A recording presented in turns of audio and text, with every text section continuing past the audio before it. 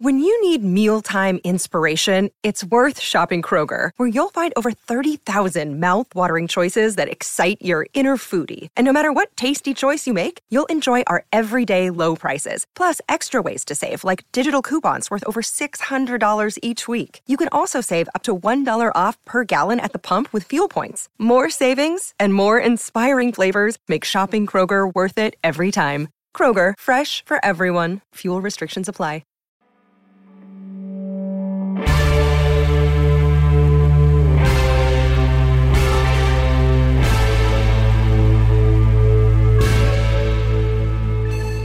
Welcome to the Serial, the AV Club's podcast about a podcast. Every week or so, a few Onion Inc. staffers will talk about the most recent happenings in Serial, one of the most popular and addictive podcasts on iTunes. I'm Laura Browning, managing editor of the AV Club, and with me today we have Alex McCown, staff writer and our in-house political expert. And we have Marnie Schur, the deputy managing editor for The Onion. Thanks for joining us today. Thanks for having us, Laura. Thank you very much. So this episode of Serial, we were talking a little bit before we began about how Sarah Koenig was definitely trying to get everybody's attention by starting with the Trump quote, because today we can't have anything without Trump. It began, as all things must, with an explanation of how Donald Trump handled something. I'll be honest, I didn't actually know that Trump was using this in his speeches. I can't really listen to him that closely. It makes perfect sense that he is, but I didn't realize that was still really being talked about in politics right now. Yeah, I mean, I've heard him say it a few times. It's one of the beats that gets a cheer from the crowd, so he tends to go back to that well fairly often. Does he alternate between that and building a wall? Yeah, well, no. I mean, there's a barrage of red meat that gets thrown to the crowds at these things that he says. But yeah, it is sort of interesting that this happens to be one of the things he's chosen, and surely it can't be because Serial season 2 is such a hot commodity, right? So yeah, I think it's just good. It's a quick and easy way for him to sort of get in a military beat, which he doesn't talk about that much otherwise, other than like the VA hospital and stuff. So. Sure. Yeah, it seems like he knows his fan base enough to know that this is an easy target, and maybe that's true for anyone who takes the opportunity to, quote, politicize the Bo Bergdahl story. Right. So Sarah Koenig said during this episode, she kind of suggested that maybe it wasn't inevitable that this became a politicized story. What do y'all think about that? I think it is impossible not to politicize events occurring around the military, because the military activity in which we're involved worldwide is never this slam dunk that everyone agrees upon, and everyone is always going to use it to make their own point about what's working or what's broken. And it's really interesting that this serial is occurring within an election year and sort of accelerating all that talk. And obviously, like, weaving Donald Trump into the start of it is a major indicator of that. Yeah, well, I mean, it reminds me of something you said, Laura, which is sort of, I can't tell if Sarah Koenig is genuinely sort of startled by how politicized it became, or if she's playing up this sort of, in this sort of Michael Moore-esque way where he's like, do you mean your country has universal health care? And feigns astonishment. Like, it seems like she's engaging in a little bit of Michael Moore-esque theatrics on this episode, because I can't believe that she genuinely is that shocked by how politicized this became. I will say, although it's not at all a shock that this became political, I will say the machinations of or Koenig's estimation of how it became political were actually a little bit surprising. That the White House, if these people are to be believed, that the White House is so disconnected from the Pentagon and military life that they just wouldn't have thought of the optics of having the Bergdahl family in the ceremony in the Rose Garden. Yeah, it was interesting to hear about how, of course, the appraisal of how dangerous it was to release the Taliban 5 contributed to this, but optics were such a huge part of what became the later disagreement and about how to handle his release. Optics with that Rose Garden. The Rose Garden seems to be the centerpiece that she uses for the entire episode, because it gives you this image of something that's being celebrated on one side and just absolutely skewered on the other. Right. Well, and it really just, I think I was also surprised by that, in the sense of how quickly, when she finally recounts the story of how quickly things progressed from, what was initially very right. I think she said initially it was just going to be a simple press statement from both the White House and the Pentagon at the exact same time, right, doing the basics, and how within literally, I think it was 2 or 3 hours, right, it suddenly became a Rose Garden ceremony. And it was kind of jaw-dropping to see that many decisions sort of get made in such a quick period of time without anybody stepping back and saying, what is this going to look like? Especially, Marnie, you brought this up on last week's Serial about the optics of everything that was going on in Qatar with you can't have the word Emirates on the flag. Optics had, until this point, been so important for everything. And so, yeah, you're right. How did that happen? Thanks, Obama. I think the presence of Beau's parents in D.C.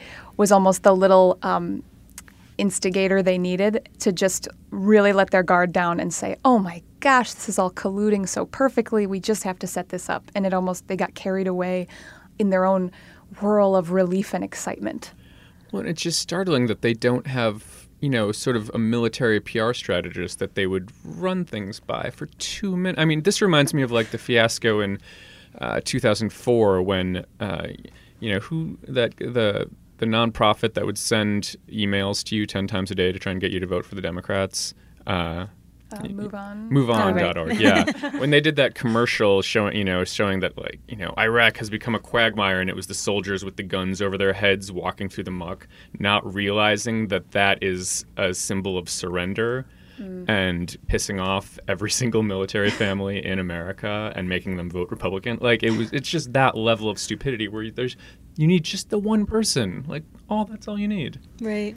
And Sarah's explanation of the White House, the West Wing being so insular, kind of points to the idea that maybe that unicorn person isn't available because anyone who's experienced enough with the ways of the West Wing just isn't out in the real world enough to know the optics and how they look to the average American, perhaps? And I didn't have a chance to go back and rewatch clips of the Rose Garden ceremony, but I'm surprised that Beau Bergdahl's dad would have just been allowed to speak off the cuff, not knowing what he was going to say. And then I think Sarah Koenig kind of skimmed over the fact that he said some phrases in Pashto.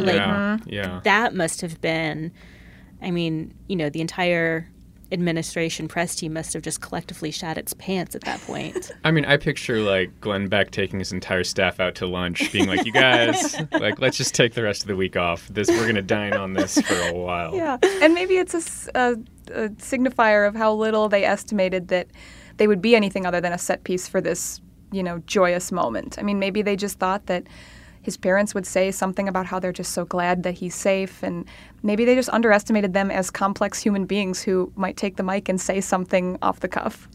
Yeah, but for a White House who normally seems to be at least somewhat hip to the youths of today, and how to run media, it was just such a spectacularly tone-deaf execution. Mm-hmm. Pivoting off that, we've talked a little bit about the Bergdahls in previous episodes. The Bergdahls sort of using politics to try to get Beau home. But what do y'all think of his platoon mates starting to go public? I think Cody Full and Gerald Sutton were the two that kind of started it, and they started this He's Not a Hero Facebook group, which is itself a pretty incendiary group name. And, they describe it as just screaming into the internet. Do you believe that it was in good faith they started approaching the media?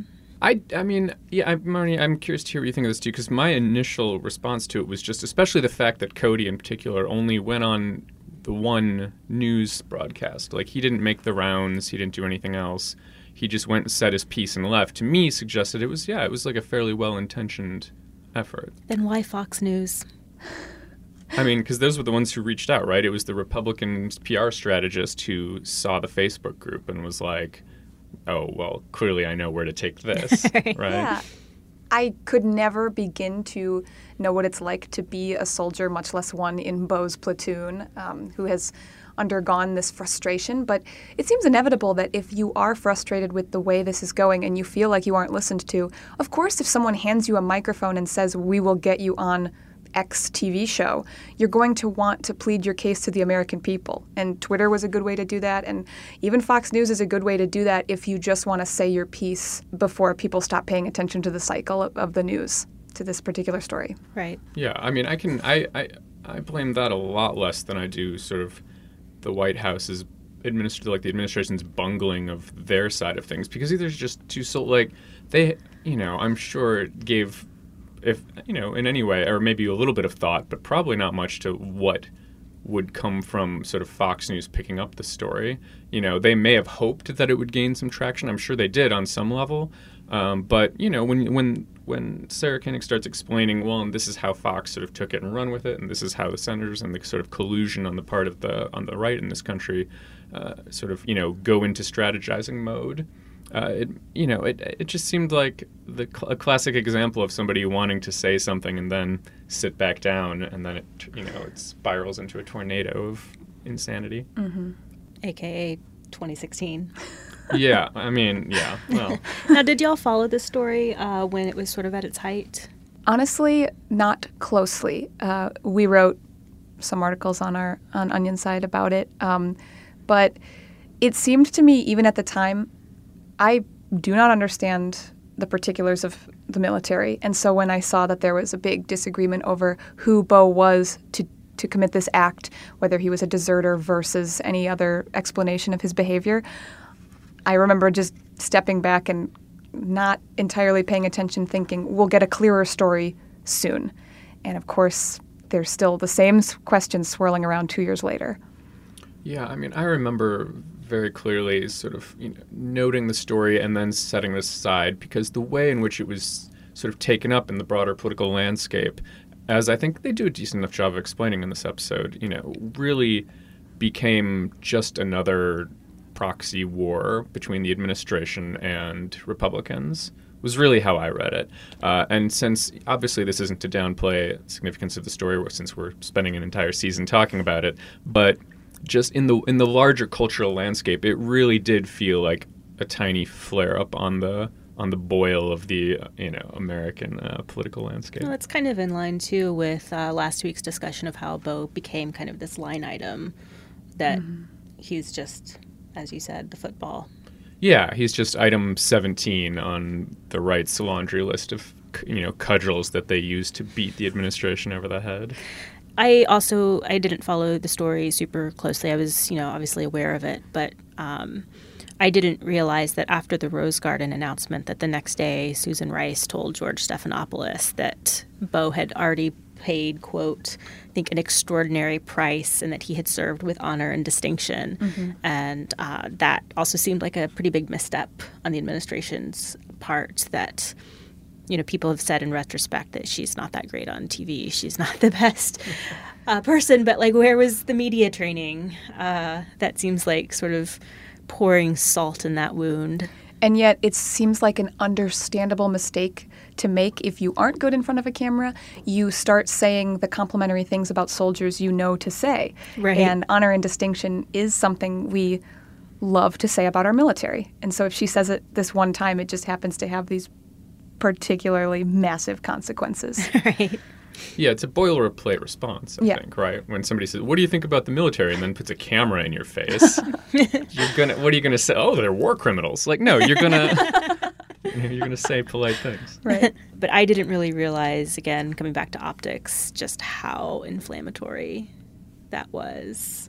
And maybe that speaks to all three of us and the way that we reacted to the story in the moment, is that the military, in many undeniable ways, is this separate force that has its own culture and its own mores, its own norms.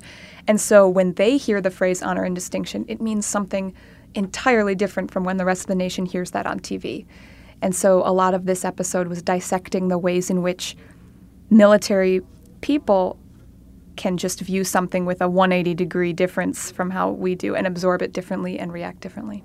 And not only that, just the fact that, I'm not entirely convinced. The way that Sarah Koenig sets up the story here, where it's as though these two, his two former platoon mates going on Fox News, like, started these dominoes tumbling. I don't buy it. I think it's a little too simplistic, and I think it's a little too reductive to the idea that, when you take into account that, the congressional investigations and the fact that no one told Congress this trade deal was going down and all of these kind of things, this was going to be something that they were going to fire back about no matter what. Sure, the fact that they went on was, gave them more fuel to the fire. But I really disagreed with the idea that if only those platoon mates hadn't gone or started this Facebook group, somehow this wouldn't have become an issue. I mean, that seems disingenuous to me.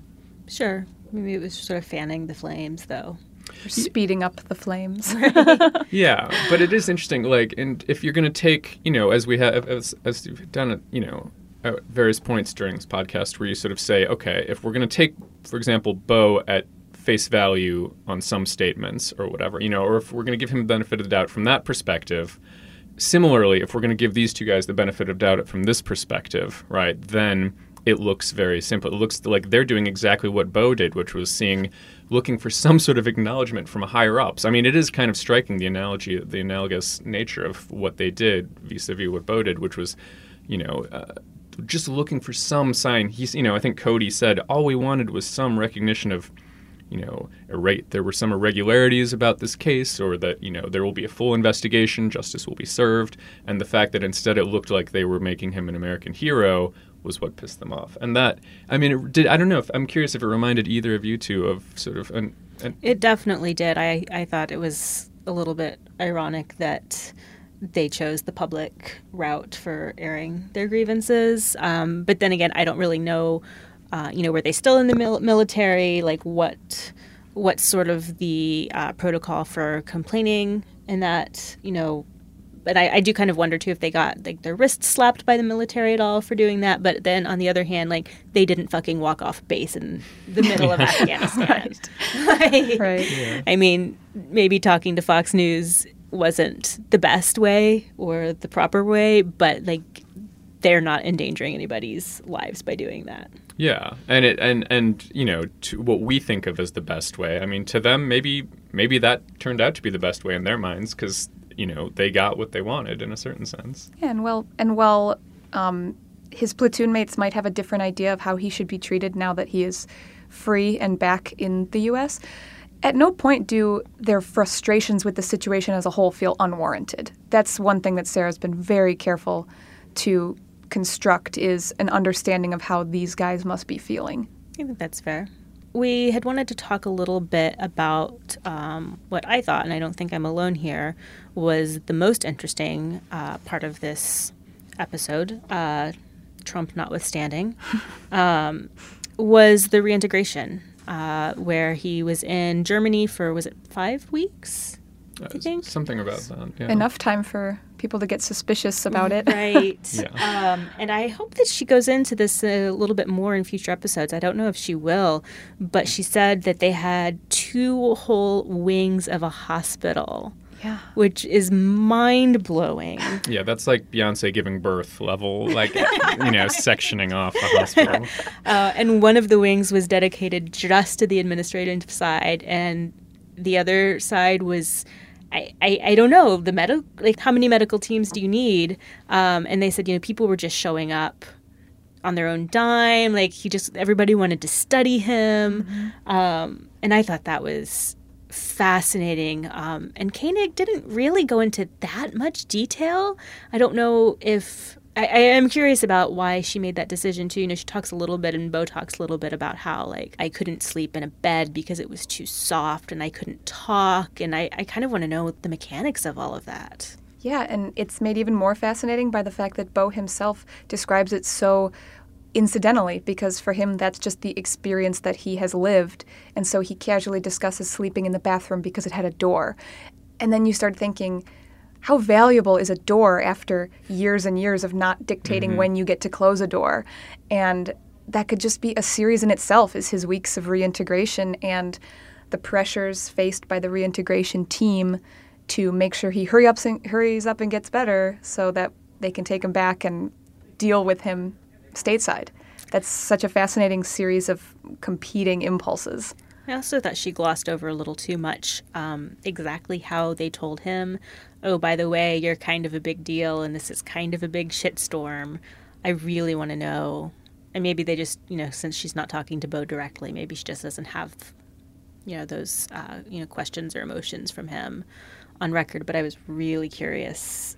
How do you tell somebody you've been in the dark room with diarrhea for 5 years? Right. Yeah. Oh, and by the way, Yeah, that was fascinating. Yeah, political football. I agree with you. I think that's very interesting. And to me, that immediately, Sarah Koenig, she's not stupid. I think she knows that this is a compelling thing. So my immediate assumption was that there's something about the ongoing court-martial that triggers, things that once you run right up to directly connected with it and perhaps still active military medical personnel, you can't either have as many direct quotes about it or things that have been decided to be directly relevant to the case maybe are not allowed to be. That was my first guess, is that some things here we're not allowed to hear. But she should have acknowledged that if that's the case. Right. And I wonder if, she said that everything had been planned for his, release into the hospital. And I kind of wonder about those plans. Is there just always this team on board waiting for POWs, even though that hasn't happened since Vietnam? And, to the extent, I guess, that it did with Beau. Yeah, and is a reintegration team member a full-time position, or are you just a team of excellent, adaptable psychologists and neurologists and whatever else you'd need to be for this role? I mean, I would be curious to know. I was sort of assuming that what they just did was pull aside all these people who are normally on staff. It's just that normally they're servicing this sort of regular day-to-day ongoing, bringing people back, doing an interview with them, saying, are you okay? Yeah, you got PTSD? Great. And everybody else does too. See ya, go home, Right. Maybe those were who were getting pulled into this. I do kind of like the idea that there's this team of people who's waiting for decades for, that rare flower to bloom in the middle of the night. They're yes, it finally happened. They get the piece of mail and they go running up to the top of this tower, and there's the man sitting in the he's just been sleeping there 40 years. Wake up! It's happened. But they had it all so planned with ask him everything, ask if they're going to move something, ask if, give him all these options. That actually surprised me. I wouldn't have thought that you would give somebody so many options right away. But also tightly control which options are given and which questions are asked. Right. Oh, and I had one more question for you guys. As someone who is so well-versed in the military, grew up in a military family, Beau knows to some extent the gravity of what he's done. So do you think he was surprised to hear about his celebrity and about the shitstorm that was caused as a result of his capture and inevitable return? I think that if he hadn't just been through such a traumatizing situation, he wouldn't be surprised. But when he's saying things like he can't even form words, I wonder, is that even what you're thinking about when you're in captivity? You're focused on, how you're sick all the time. And I don't know. I feel like maybe, that's something that maybe it would have clicked into place more readily for him, but I can't imagine that if you can't physically talk, then. Yeah, and not only that, we've spent so much time sort of talking about they've spent so much time talking about how sort of surprising and impressive it is that he has come through this relatively mentally unscathed and all this stuff, but I think that sometimes gives short shrift to the fact that he's not completely mentally unscathed by this. And the fact is, it makes total sense on some level that he would maybe have no clue of this after 5 years of being in captivity. Sure. He had gone into this with this plan that he would, as soon as he was picked up a day or two later or whatever it would be, he could get on TV or he could get, wherever he needed to get to make his case. And instead now he's coming out this sort of shell of a guy 5 years later that, sure, we're all impressed at how he managed to keep his mental stability, but that doesn't mean there aren't these fissures. I remember when this all happened being shocked when I heard that, oh yeah, Beau Bergdahl is on desk duty in San Antonio or wherever. Yeah. I was like, are you what? Yeah. I mean, it was a couple months, if that. It was really, really fast. And that's why I'd love to zoom back in on these moments of his escape or his captivity or his reintegration, because these are just things that we cannot wrap our heads around. We will never know what that's like. And so any of his incidental narration of what it's like could be helpful. I do think that after this episode kind of turned a corner for me in terms of piquing my interest again, and I think I might go back and listen to some of the other episodes. I think they'll be more interesting in retrospect. Mm-hmm. Yeah, I mean, I think it's nice once it sort of pulls it out of the intimate story that's been told a lot before and into this larger political arena. To me, that was exciting. Because, incidentally, on a similar note to that, I actually wanted to ask you guys, one of the interesting things for me and what, as you said, sort of piqued your interest again, at least for me, was the discussion of how Congress and the administration used the case politically. Mm-hmm.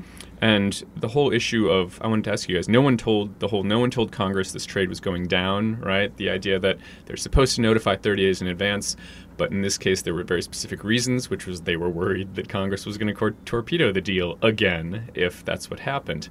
I'm curious if you guys think that was another case of sort of administrative mishandling, or if you think that was just them saying, you know what, we'll take the heat, we got to do what we got to do. I think that was actually smart of the administration. I mean, fuck Congress. But I mean, I think at that point we've kind of already established that we think, Bo was a line item on this thing. Like, I don't know that whether it was about him personally at that point. They just needed to get shit done, and that's how you get shit done. Yeah, and also fuck Congress. And that same level of savvy calculation appears to have happened in relation to the Taliban 5 at Guantanamo. Right. Because one speaker guessed that the reason they were not put through that evaluation to determine whether they were, quote, safe to release is because they might not have succeeded in deeming them safe for release. Right. And so this is a very clear example of the system just dodging what it can dodge and getting away with what it can get away with.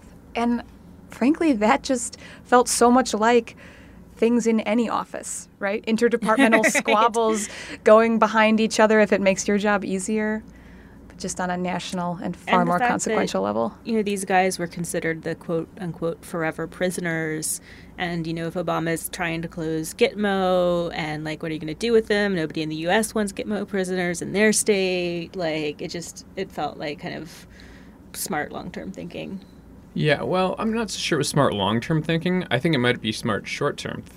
Smart short-term thinking, I actually was. So I think we maybe disagree a little bit there because, to me, this harkens back to the previous episode where she discussed all the sort of machinations internationally behind the scenes, mm-hmm. right, to make these agreements, to start the talks between the different groups and all that went into that. Because this seemed clearly like, it's nice that, part of me wants to think that there was part of the administration that wanted to do some sort of noble Captain America-esque, no, we take care of our own, we're going to bring this guy home and we'll take the heat. But I don't think that for a second that was the reason they did this. I think they did this because they thought this was going to provide short-term gains in terms of negotiations with the Taliban. Absolutely. Aggressively practical thinking. Yeah. Even though, that, and in a way that they were willing to trade off for heat with Congress, they thought, well, it's still worth more to us in this area of foreign policy. I was also intrigued by the implications of, when they were talking to Chuck Hagel, why is Bo over there so long? Why is he still in Germany? Why is he still in the hospital? Well, what are you implying? Well, what are you implying? Mm-hmm. Yeah, that felt like kind of political infighting, but also what are they implying? Specifically, what are they implying? And I wonder how much of a limb Sarah Koenig went out on to suggest what she thinks they were implying. She did kind of a lot of that this episode, where she fills in the blanks, and she says, what I assume they're talking about is, and during that recorded squabble, she said that she presumed it was an implication that Bo was being hidden away as someone who really did try to join the Taliban. Mm-hmm. Which nobody really believes right now. From this perspective, I don't think. From this perspective, yeah. I think at this point in the game, we don't. But at that point, I think it was still a very fair question to say it's been 5 weeks. I actually found myself on the side of the Republican senator in that particular case. Yeah, because I was, that's the kind of thing where I would say, it's been 5 weeks. What is the reason? And because it was Hegel who jumped to, I don't like what you're implying, but I actually think the structure of the question was cannily done, because it was honestly him also saying, why isn't he back yet? Like, that doesn't make sense, which I thought was I thought it was a fair point, actually. Yeah, I think, I don't know the precedent of other soldiers, although Jessica Lynch was mentioned.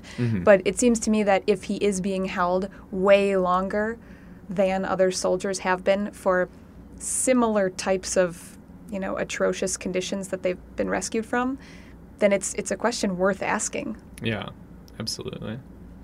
So next week on Serial, we've been promised more information about the report that Chuck Hagel, the mystery report that Chuck Hagel claimed, used to claim that nobody had died looking for Bo, and Serial's own investigation into that.